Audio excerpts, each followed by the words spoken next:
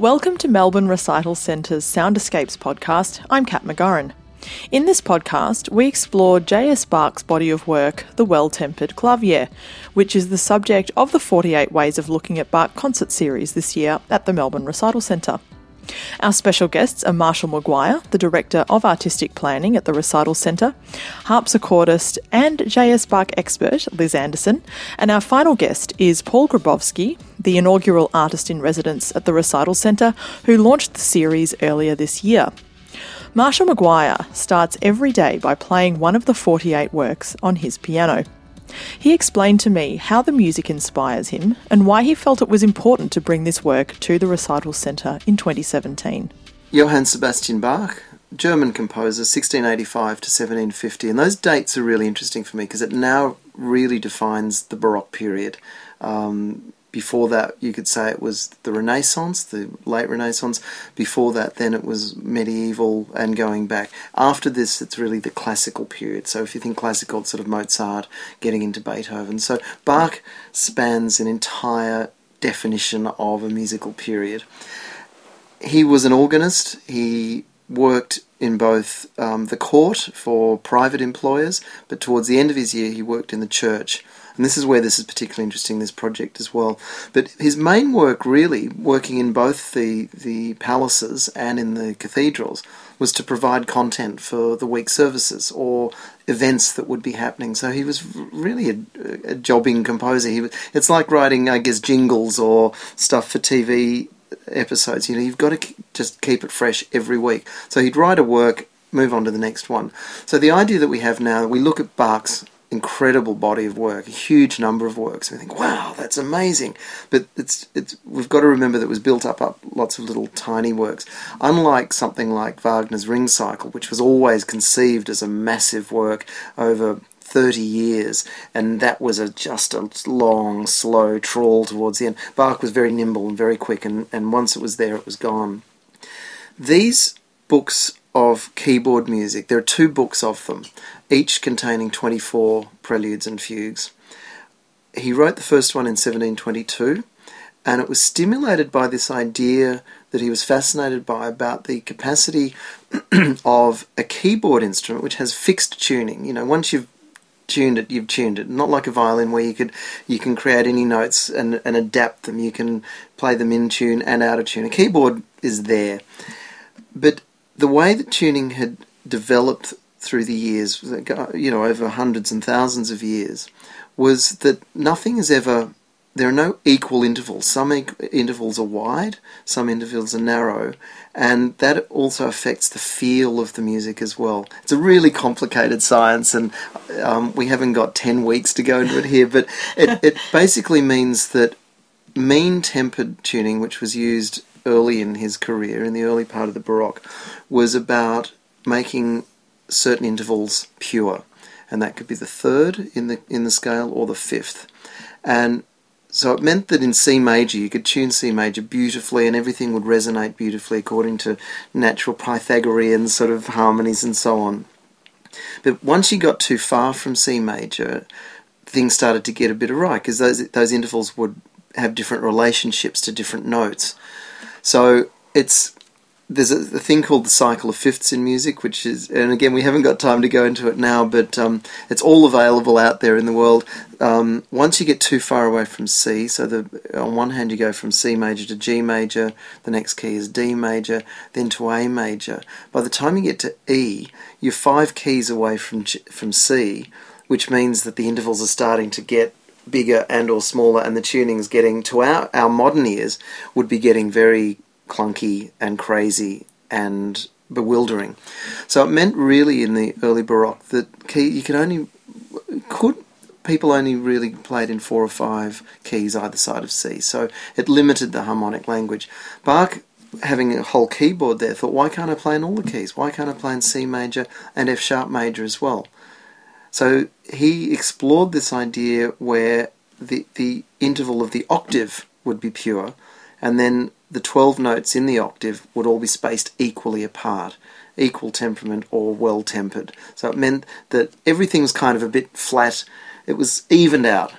Now, to those ears, those modern ears back then, it would have been quite odd to hear. For our ears, it's quite normal. So at the time, it was really revolutionary. It would have created a lot of discussion, a lot of dispute. But he thought the best way to do it was to work with this model of preludes and fugues. Now, prelude is, as the name would indicate, is something that is a little introduction. It's a little fantasy almost. There's no formal structure to a prelude. A fugue, on the other hand, does have a very formal structure, and he used that as a way to interweave different lines and his sort of mathematical, precise mind into magic. So these works, as I say, there are 24 preludes and fugues in each book. He wrote the first one in 1722, and 20 years later he compiled another book. And the first book was written when he was a curtain working in the court there for the princes, and the second one was when he was in Leipzig, where he was the Kapellmeister at the St. Thomas Church, writing all the great mature works. So it's fascinating to have these books side by side to see how things move. The idea for this project came up, I don't know where it came from. I've always loved these works, and in fact I try to start every day at home playing at least one of these preludes or fugues, because it just... Playing yourself or recording? Playing at home on the piano. Just because, I don't know, maybe it's getting older, and I just love them so much. And every time I play something, a prelude or fugue, I find something different in it. It's just truly the gift that keeps on giving and giving and giving. So I was trying to think of a project for this year that was a big project that would take an audience from beginning to end with a project. And there aren't many of those you can do in music. This is a great one. So I thought, well, why don't we invite 6 keyboard players to come and give their own particular view of Bach by pairing it with other ideas that they have, other composers that they like, other composers they think might have been influenced by them. So the idea is that we've got 6 concerts throughout the year. We've got 7 pianists, because the third concert is with 2 pianists. And we're doing it on harpsichord, we're doing it on piano. So it's a very wide way. There are 48 different ways of looking at Bach throughout the year. Melbourne harpsichordist Liz Anderson lives and breathes the music of J.S. Bach. Like Marshall, she enjoys the intellect behind the work, and Liz shared some of her insights into what she describes as the genius of Bach's music. But back then, the idea of performing a piece of music that had been written 100 years earlier was probably really weird. And it really wasn't until after Bach died, a whole load of composers got really interested in Bach's music. For example, Mozart went to visit Leipzig and got into the library and found himself one of the motets that Bach had written, and they didn't have a full score. They just had 6 individual parts for 6 vocal lines. And he just spread them out on the table, and because he was a genius, he could work out what kind of music that was going to make by looking at the 6 pages and putting the chords together. And he said, oh, here's something one can learn from. And he wasn't the first or the last who thought that you could learn a lot by studying Bach. When I'm reading a piece of Bach off the page, it feels to me like a 3-dimensional Sudoku, like everything fits in its right place, and almost to the point of being predictable, but Bach's far too intelligent to ever let anything become predictable. He builds the unpredictability into the structure itself. Are any of the voices meant to be brought out or more significant than the others?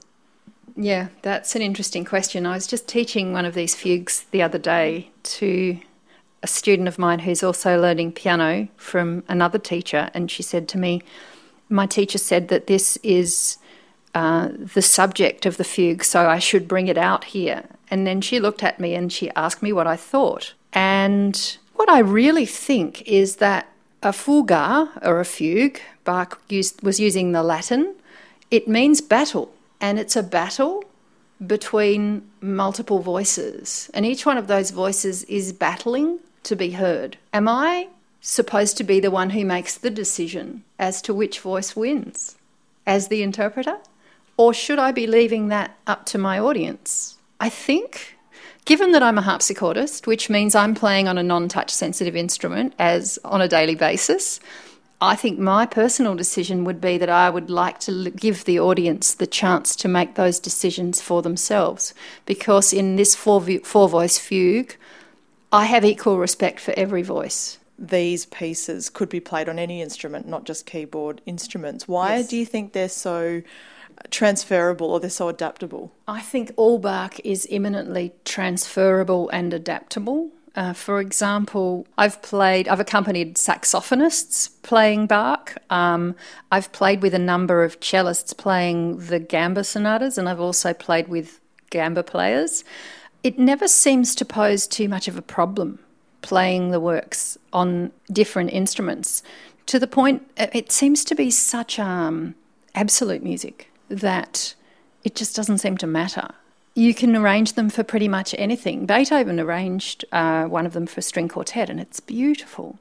And you get the beauty of, with the string quartet, of the stringed instruments being able to make a crescendo on a note or a diminuendo, which we can't do on our keyboard instruments. And I'm sure Bach would have loved that.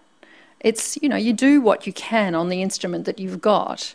But with this kind of music, all that really matters is the style, I think. And you can transfer that style to any instrument. Interestingly, C.P.E. Bach wrote True Art of Playing Keyboard Instruments, and clearly was extremely influenced by his father's teaching.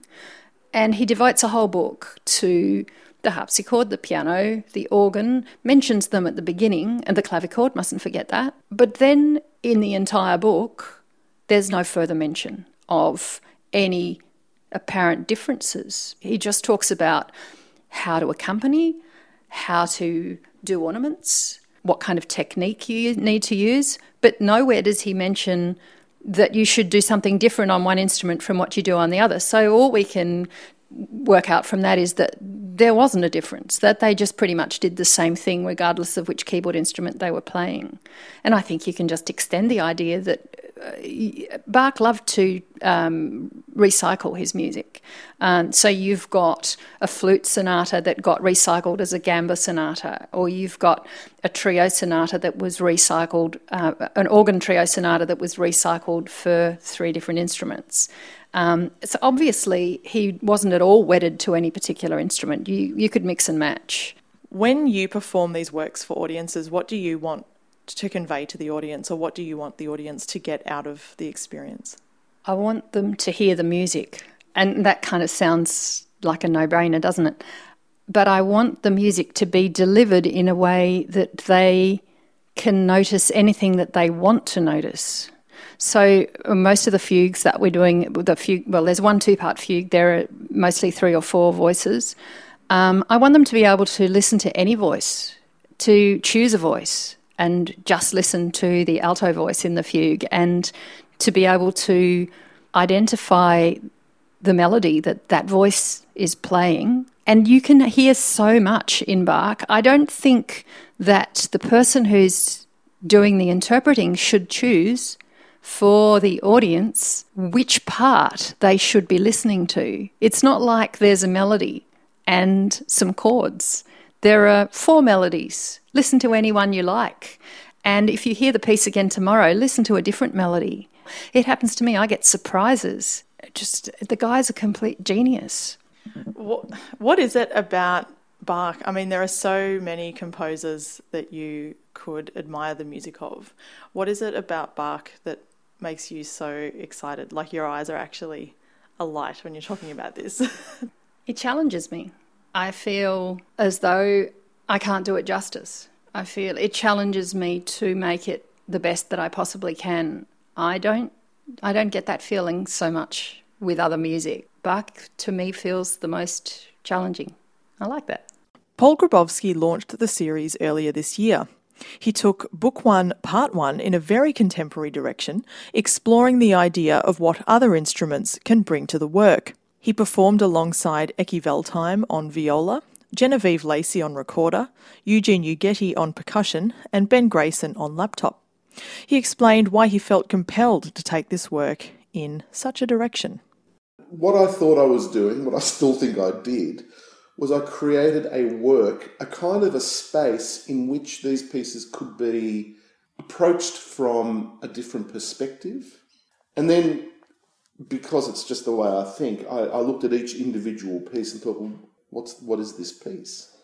And how can I bring myself to it in such a way that I can give my own interpretation of it, which you can only do in a sort of a limited fashion if you only play them on the piano. I mean, there's only so much you can do, because if you're going to play those notes, then what do you... I mean, okay, between Glenn Gould and, Wanda Landowska or somebody like that, yes, okay, there's a world of different interpretations, but it's still the same notes. And for me, given the fact that Bach himself was an improviser, and I felt that exploring them, breathing a different life into them, being a little arch in the way that some of them were handled, not taking the whole thing too seriously, but at the same time being incredibly respectful of the originals.